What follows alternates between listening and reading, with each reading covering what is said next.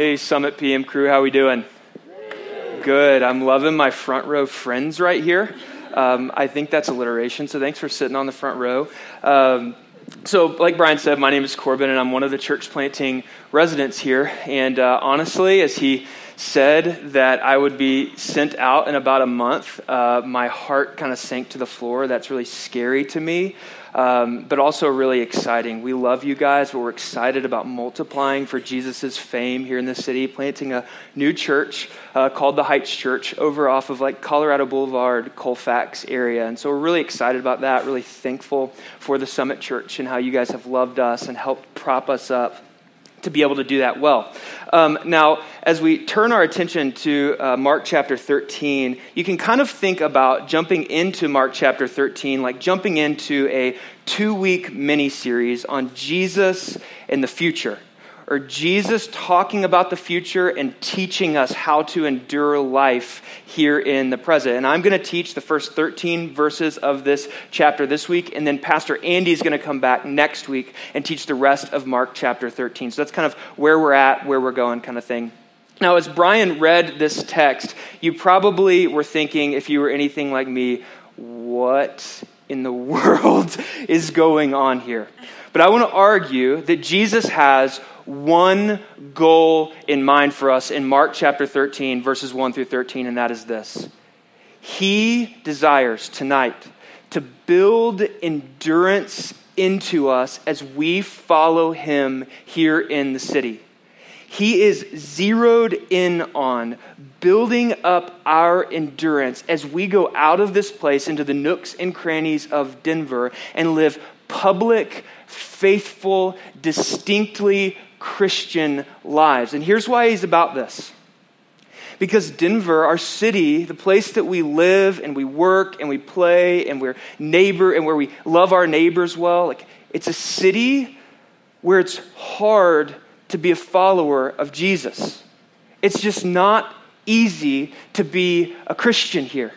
And so Jesus, because he loves us and he wants to help us follow him well, he's going to speak into how hard it is tonight. And the hope is that he's going to build up some endurance in us so that we can leave this place and follow him faithfully, enduring the trials of just life with him in a secular city like Denver. And here's what we know is unique about endurance.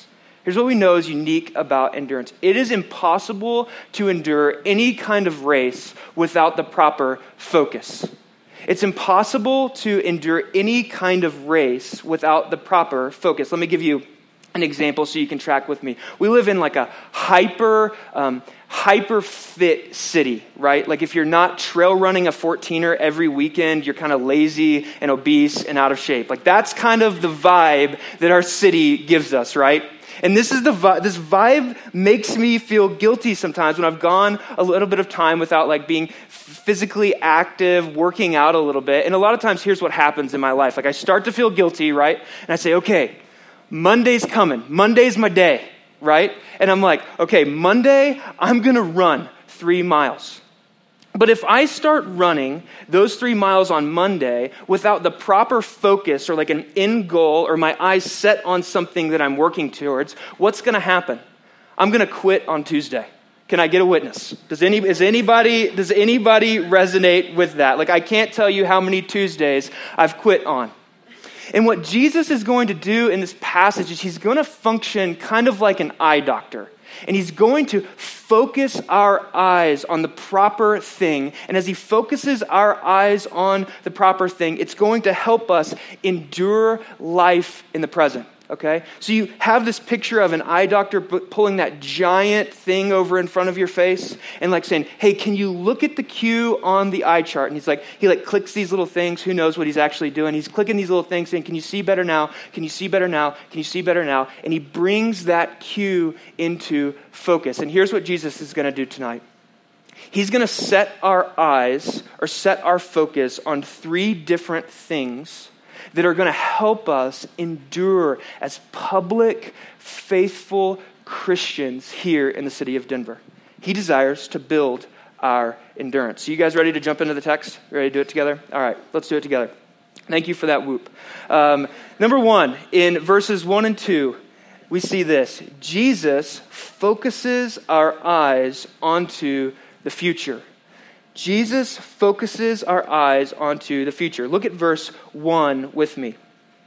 And as he came out of the temple, one of the disciples said to him, "Look, teacher, what wonderful stones and what wonderful buildings." Okay, stop right there. The first thing that you need to notice that's happening in this text is Jesus leaving the temple. This is representative of him walking away from first century Judaism, from the Jewish religious system of his day. And in many ways, in the story of the Gospel of Mark, he is walking away from the Jewish religious system of his day, and he's setting his face towards a cross. Jesus says, I'm done. I'm done with this. I'm setting my face towards the cross. And as this dramatic moment plays itself out, you have the dumb disciple that says this, "Hey, Jesus, stop right here. I know this is really dramatic as you're like walking away from the temple. Stop right here. Do you see how amazing this building is? Like, do you see how amazing this thing is?" And it's kind of like the YouTube video of like, would you just look at it, right? I don't know if you guys have seen that YouTube video. Would you just look at the temple, right? Like, that's what's going on here. And he was right to be amazed. I mean, we would have been amazed too. You have to remember that this is the first century. And the temple, Josephus, a first century Jewish historian, tells us that the temple was made up of blocks that weighed 1 million pounds apiece. I mean, this is the first century. They're moving 1 million pound blocks to build this structure. Josephus also tells us that it would take 3 grown men with arms stretched out to envelop, I don't know if that's the right word, envelop one of the columns of the temple. I mean, this was a massive and impressive and shocking structure. But here's what we see in verse 2. Jesus' response to the disciple saying, "Jesus, would you just look at this?" is just as shocking as the temple itself. Look at what Jesus says in verse 2. He says this, "And Jesus said to him, 'Do you see these great buildings? There will not be left here one stone upon another that will not be thrown down.'" And the disciples probably like, "Oh gosh," you can just imagine, right? Now, this verse is a really important verse because it kind of stands as the entry point into the rest of chapter 13. That is, if we don't understand what's going on in this verse, we can't really understand the rest of what Jesus is going to do in chapter 13. So I want to tell you what Jesus is doing, and then I want to explain to you how he's doing. Here's essentially what Jesus is doing. In this verse, Jesus is taking our eyes and lifting them up off of our present situation and directing them to the future. That's essentially what's going on here. Now let me show you how Jesus does this. Look, this disciple basically says, "Look how amazing this building is." And Jesus says, "Hey, I know this is amazing, but all of this is going to be gone soon." And here's essentially what Jesus is doing. He's doing 2 things. He's prophetically speaking to the historic reality that about 40 years later, in the year 70 AD, the Roman general Titus would come into Jerusalem and just level Jerusalem. And along with that, he would level the temple. And so about 40 years later, like the very thing that Jesus said would happen here happens. But there's more going on here than this. And here's how. Because first century Jews, like this disciple that Jesus is talking to, would have associated the destruction of the temple with the coming of God's rule and reign on the earth. Let me say that in a different way.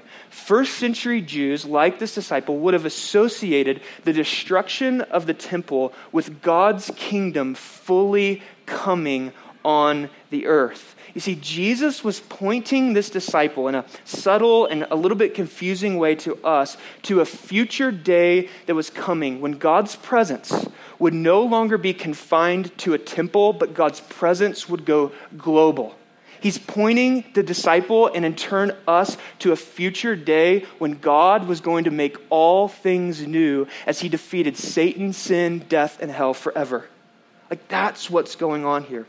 Last week, this kind of was making more sense to me as I was thinking about the story of like what the stupid thing that I was doing last week. Last week, My wife and I were on vacation in Florida, okay? And we were sitting out on the balcony of our condo. We were kind of in the Destin area of Florida. And the balcony of our condo overlooked this lake, and it was kind of had this lake where the lake fed into the ocean. It was just like this beautiful scene. And one evening I was sitting out on that balcony, and I found myself doing the stupidest thing that you could imagine as the sun was setting in front of me. Like there was this beautiful sunset out in front of me. And here's what I was doing. I had my phone like this, staring at Instagram. Like this is what I was doing while this beautiful sunset is taking place. And like I just felt like I put my phone down and I was like, what am I doing? And in many ways, this disciple, and I think we're a lot more like this disciple than what we want to give ourselves credit for, we get caught staring at the Instagram of our present moment when Jesus wants us to put the phone down and see the beauty of the future that God has set before us. This is what Jesus is doing. He's lifting our eyes, saying, guys, don't be as focused on the present moment. Lift your eyes to what God is doing in the world. There's a day coming when God is going to make all things new. He's going to restore justice and peace on the earth as he defeats Satan, sin, hell, and death forever. This day is coming. And here's why it's important for us to have our eyes focused on that day. Because future hope always fuels present endurance. Future hope always fuels present endurance. Let me just give you an example.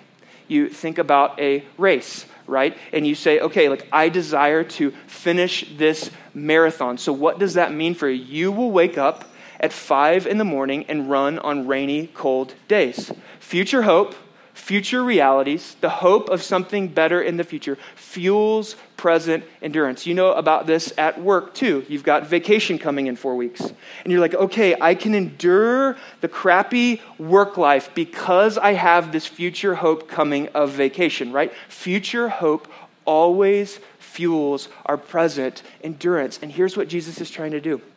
He's saying, hey, life following me is going to be hard. Lift up your eyes to the beauty of what God is doing in the future and allow it to pour into the present and fuel endurance in the present. And so the question here is, really practical question, where are your eyes at?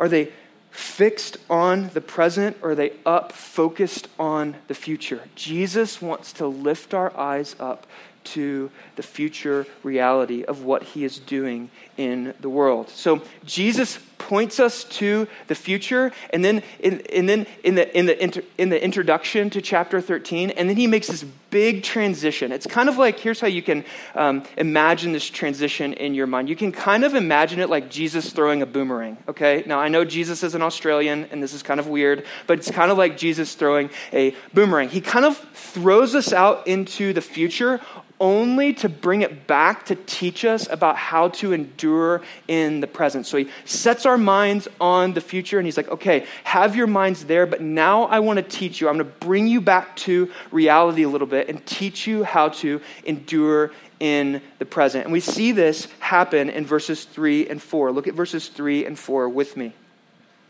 And as he sat on the Mount of Olives, opposite the temple, Peter and James and John and Andrew, 4 of Jesus' closest followers, his disciples, asked him privately. So they pull Jesus aside and they say, hey, can we have this private kind of conversation with you? And look what they ask him. They say, tell us, when will these things be? And what will be the sign when all these things are about to be accomplished? So you kind of have this awkward moment of Jesus teaching about the future coming, of the destruction of the temple, of God's presence going global, God's kingdom coming. And 4 of his disciples are like, come on, Jesus, come over here. All right, Jesus, we want in on the secret, right? Like everybody wants in on a good secret, right? And they're like, okay, Jesus, tell us when these things are going to happen. And the most shocking thing in the world is that Jesus, in verses 5 through 13, actually totally ignores their request. And rather than like fueling their speculation about the future, he begins to teach them about how to endure as faithful Christians in the present. And he's going to do this by telling us to focus our eyes on 2 different things. First, in verses 5 through 8, we see this. we focus our eyes onto the real Jesus. We focus our eyes onto the real Jesus. Now, I know that sounds weird. Let's unpack that in verses 5 through 8. Read these with me. And Jesus began to say to them, "See that no one leads you astray. Many will come in my name saying, 'I'm he,' and they will lead many astray." It's a scary line right there. Verse 7. "And when you hear of wars and rumors of wars, do not be alarmed. This must take place, but the end is not yet." Verse 8. "For nation will rise against nation and kingdom against kingdom. There will be earthquakes in various places. There will be famines. These are but the beginning of the birth pains." Now, like I just said, the most important thing to see in these few verses is that Jesus does not begin to feed these disciples signs that are going to lead them into crazy speculation about the future.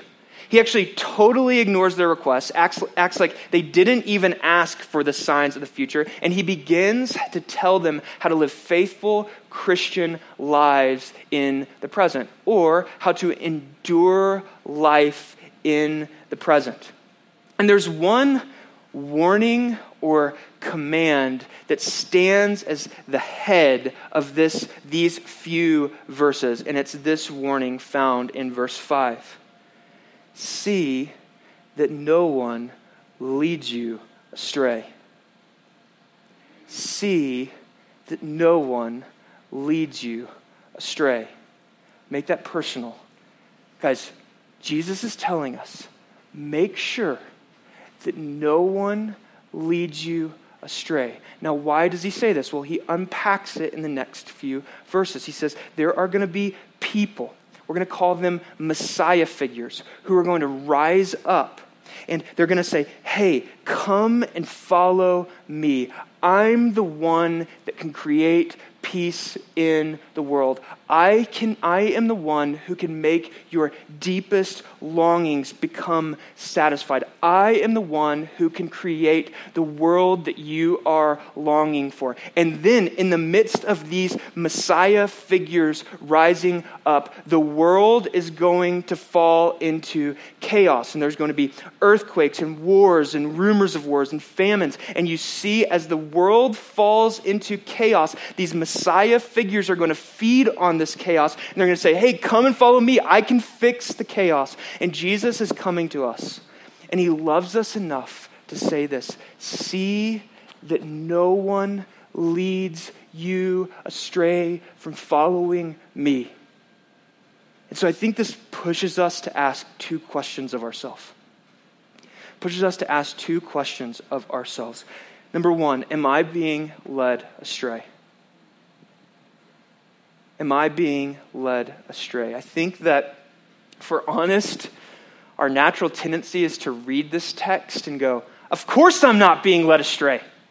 I would never," if some guy stood on the Capitol steps of the capital of Colorado and said, "I'm the Messiah, follow me," of course I would say, "That guy's a total idiot." Of course I'm not going to be led astray, but here's the deal, guys. I think that us being led astray will look much more subtle than that. And here's how. I think that the way that the majority of us would be led astray and need to pay attention to Jesus' words is and why we need to pay attention to Jesus' words is by beginning to slowly but surely believe things about God that are not true about God. Let me give you an example. Maybe it's just beginning to believe that God doesn't love you and isn't working for your greatest joy.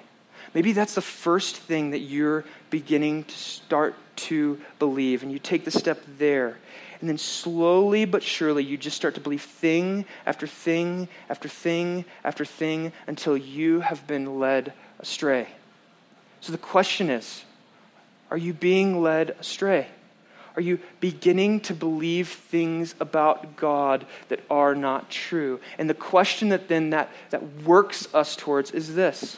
Okay, well, I don't want to fall into that. So how do I keep from being led astray? How do I keep from being led astray? Two ways. First, know the real Jesus. Let me just ask you this. What's the easiest way to spot a fraud? What's the easiest way to spot a fake? Well, it's to know the real thing. Just think about a piece of money. How would you know if a piece of money is fraudulent? Well, you have to compare it to the real thing. You have to know what the real thing looks like. So the best way to keep from being led astray from Jesus is to know the real Jesus. Let me just give you an example about how we can spot a fraud. So last Monday, Allie and I were flying back from Dallas back to Denver, and we got trapped in the time warp of the airport. Our flight just kept getting delayed, and I had a ton of work to get done while I was sitting at DFW, and I was kind of getting stressed about it. And I said, okay, Allie, I need to go write some of this sermon for Sunday. So I found this booth at the airport, and I hacked into the cabinet underneath the booth, and I found a little power outlet there where I could plug my computer in. So I had my Bible open, and I had my computer up, and I was like, I'm about to start cranking out this sermon. And then something happened. Can we pull that picture up of me at the booth? What you notice here, I'm making a really goofy face, first of all, but what you notice here is that there's this giant question mark above my head. And come to find out, this was the info booth for the DFW airport. And so as I was sitting there working, I started to have person after person after person after person, literally like 30 people came to me and said, hey, sir, can you please tell me how to find my flight? Or, hey, can you please tell me? The only question that I could actually answer was where the Skylink train was. I would tell people, it's right around the corner to your right. And I would just act like I was a CFO person, right? But after a while, I started becoming frustrated with these people. And I'm like, okay, why do these people keep coming to me? I'm literally sitting here reading my Bible and typing on a MacBook. Do they not know this isn't what a normal info guy does at the airport? And then it hit me. Of course they don't know. Why don't they know? Because they don't know what the real deal looks like, right? They don't know that the real deal info guy at the DFW airport probably wears this super nerdy vest that's yellow with a giant question mark on it. They didn't know that I wasn't the info guy because they didn't know what the real thing looked like. The way to keep from being led astray is to know the real Jesus. And so the question that leads us to then is, okay, how do I know the real Jesus? First, I would say, build rhythms in your life of regular Bible reading. Build rhythms into your life of regular Bible reading. We're walking through the Gospel of Mark right now. What I would encourage you to do is as we walk through the Gospel of Mark, just continue to walk through it with us. Open up Mark 13, 1 through 13, and just read it this week. The easiest way to know the real Jesus is to read the real Jesus and see what he says about himself. So first, build rhythms into your life of regular Bible reading. Second, build rhythms or prioritize rhythms in your life of gathering with the church. Build rhythms or prioritize rhythms in your life of regular gathering with the church. Prioritize gathering on Sundays with the Summit Church. And prioritize being plugged into a city group during the week. Because what will happen is you will just have these two natural rhythms in your week where you are continually pointed to the real Jesus. But not only will you continually be pointed to the real Jesus, you will also begin to have community around you that will keep you from wandering astray. Do not be led astray. How? Know or have your eyes focused on the real Jesus. The second thing that Jesus talks to us about and encourages us with and builds up our endurance with is this. We must focus our eyes onto God's presence in our suffering.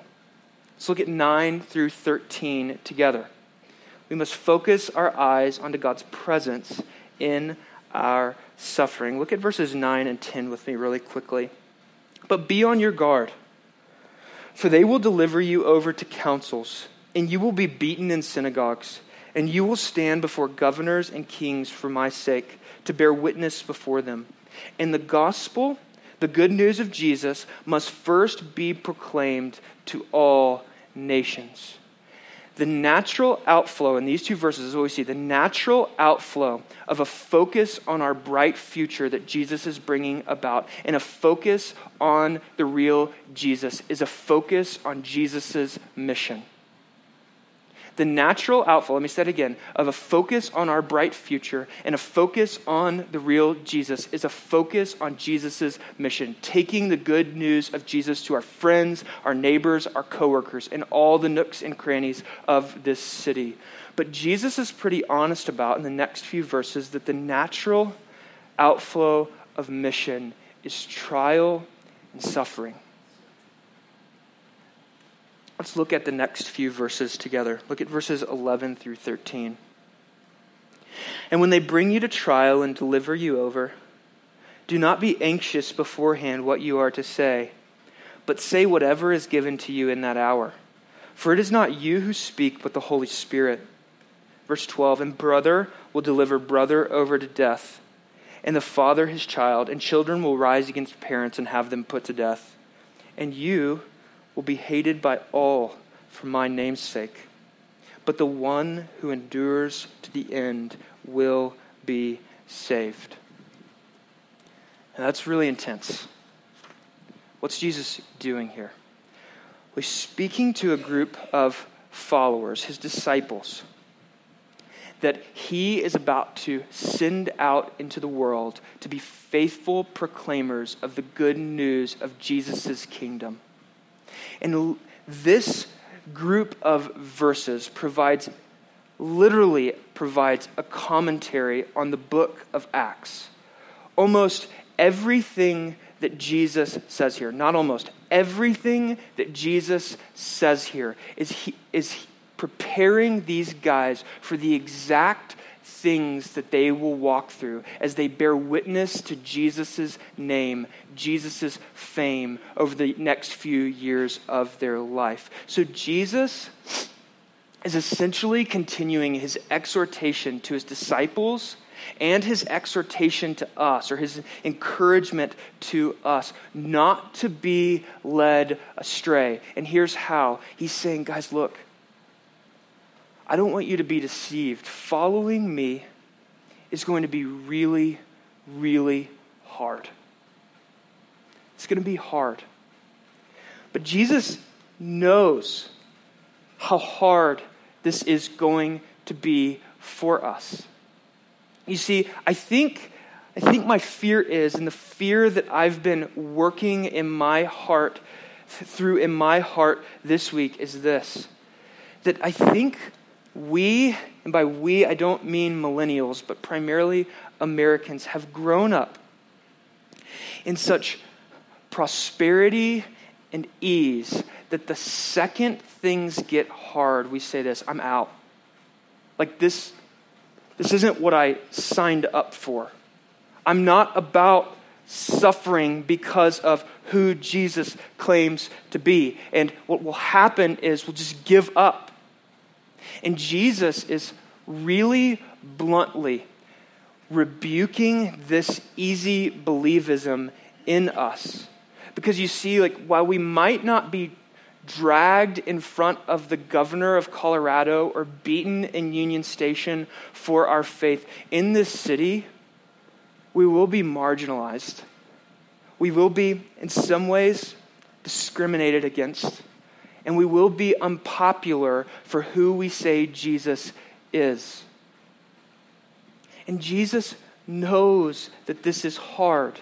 And in the midst of this hard teaching, he gives us two encouragements to hang on to that will help us build endurance as we follow Jesus in our city. The two encouragements are this. They're found in verse 11. Let's look at verse 11 together. Verse 11 says this, and when they bring you to trial and deliver you over, do not be anxious beforehand what you are to say, but say whatever is given to you in that hour. For it is not you who speak, but the Holy Spirit. Encouragement number 1, God is always present with us in our trial and suffering. God is always present with us in our trial and suffering. God does not abandon his people in the midst of suffering, but rather suffering is a good sign of God's presence in your life. Encouragement number 1 as we endure trial and suffering. God's present with you. He loves you. He knows you. He cares for you. He knows what you're walking through, and he's there. He's there. And as an offshoot of that, there's a second encouragement here, and that is this. Trial and suffering are not a sign of God's abandonment, but his active presence in your life. Let me say that again. Trial and suffering are not a sign of God's abandonment, but of his active presence in your life. And this is the sentence that my heart was camping out on this week. And God was working into my heart this week and working out false belief this week. And let me tell you how. I think I had this belief, and I think you guys, I'm projecting myself onto you guys if that's okay for a second, but I think I had this belief that like as long as I was following God, that the road would be smooth, that there would be like freshly laid asphalt for me to drive my car on. And that the second I hit a road bump or a wall, it was a sign that God was no longer present and active in my life. But Jesus is saying, nothing could be further from the truth. Trial and suffering is not a sign of God's abandonment, but rather his active presence in your life. Most of the time, when we are encountering opposition, God is doing 10,000 things while we might only be aware of 3 of them. And so, if that's you, if you're sitting here and you're walking through trial and suffering for the sake of Jesus' fame in the city, for the sake of following Jesus in this city, here's what I would say. God loves you, and he cares for you, and he hasn't abandoned you, and he's going to see you through it. He will not give up on you. So don't give up. Endure. As we close, I want to look at the last sentence of this section of Scripture. The last sentence in verse 13 says this. This is why we've been talking about endurance this whole time. Jesus says this, "But the one who endures to the end will be saved." And here's what we know about this teaching of Jesus, that this teaching of Jesus does not take place in isolation, but rather it takes place in the midst of a story. And in this story, Jesus not only gives us this teaching, but he goes on to leave, and he goes on to endure suffering and trial and hardship and beating and persecution and ultimately crucifixion. Why? Why did Jesus endure to the end on the cross? Because he loved us and desired to pursue us, and he desired to die the death that we deserve so that we might be reconciled to God. And as Jesus calls us to endure trial and suffering, we set our eyes on him who endured trial and suffering on our behalf. And here's what we know. The good news of Jesus, the way we've been loved by Jesus, always fuels action. And we are being sent out of here to love our city. Not only our city in general, but our neighbors, our coworkers, and our friends in the same way that we have been loved by Jesus. We will love them. We will pursue them. We will care for them. We will meet their needs. We will give our lives for them. Why? So that their joy might be complete as they know Jesus. And as we do that, life's going to get hard. But we do that setting our eyes on the bright, bright future that Jesus has out in front of us. We do that setting our eyes on the real Jesus who endured the cross for the joy that was set before him. And we do that remembering and focusing our eyes on the fact that God is present with us in our suffering and will not abandon us. So would you guys pray with me really quick? We're going to talk about how we're going to respond. God, this is a tough text, but I'm thankful for it. I'm thankful that you give us hard texts in the Bible to build up our endurance as we try to be faithful witnesses to Jesus in our city. I pray for these people. I pray that as they are released out of here, that they would go as people who are carriers of the name of Jesus into every nook and cranny of this city. And as they bump up against trial and persecution for what they are trying to do, I pray that you would remind them of the bright, bright future that you are going to bring about. As you make all things new, as you take away all crying, pain, and suffering, as Revelation 21 says. I pray, God, that you would not let any of these be led astray, but that you would keep them in the faith. And I pray, God, that as we suffer and walk through trial, that we would set our eyes on the truth of your presence with us. We pray this in Jesus' name. Amen.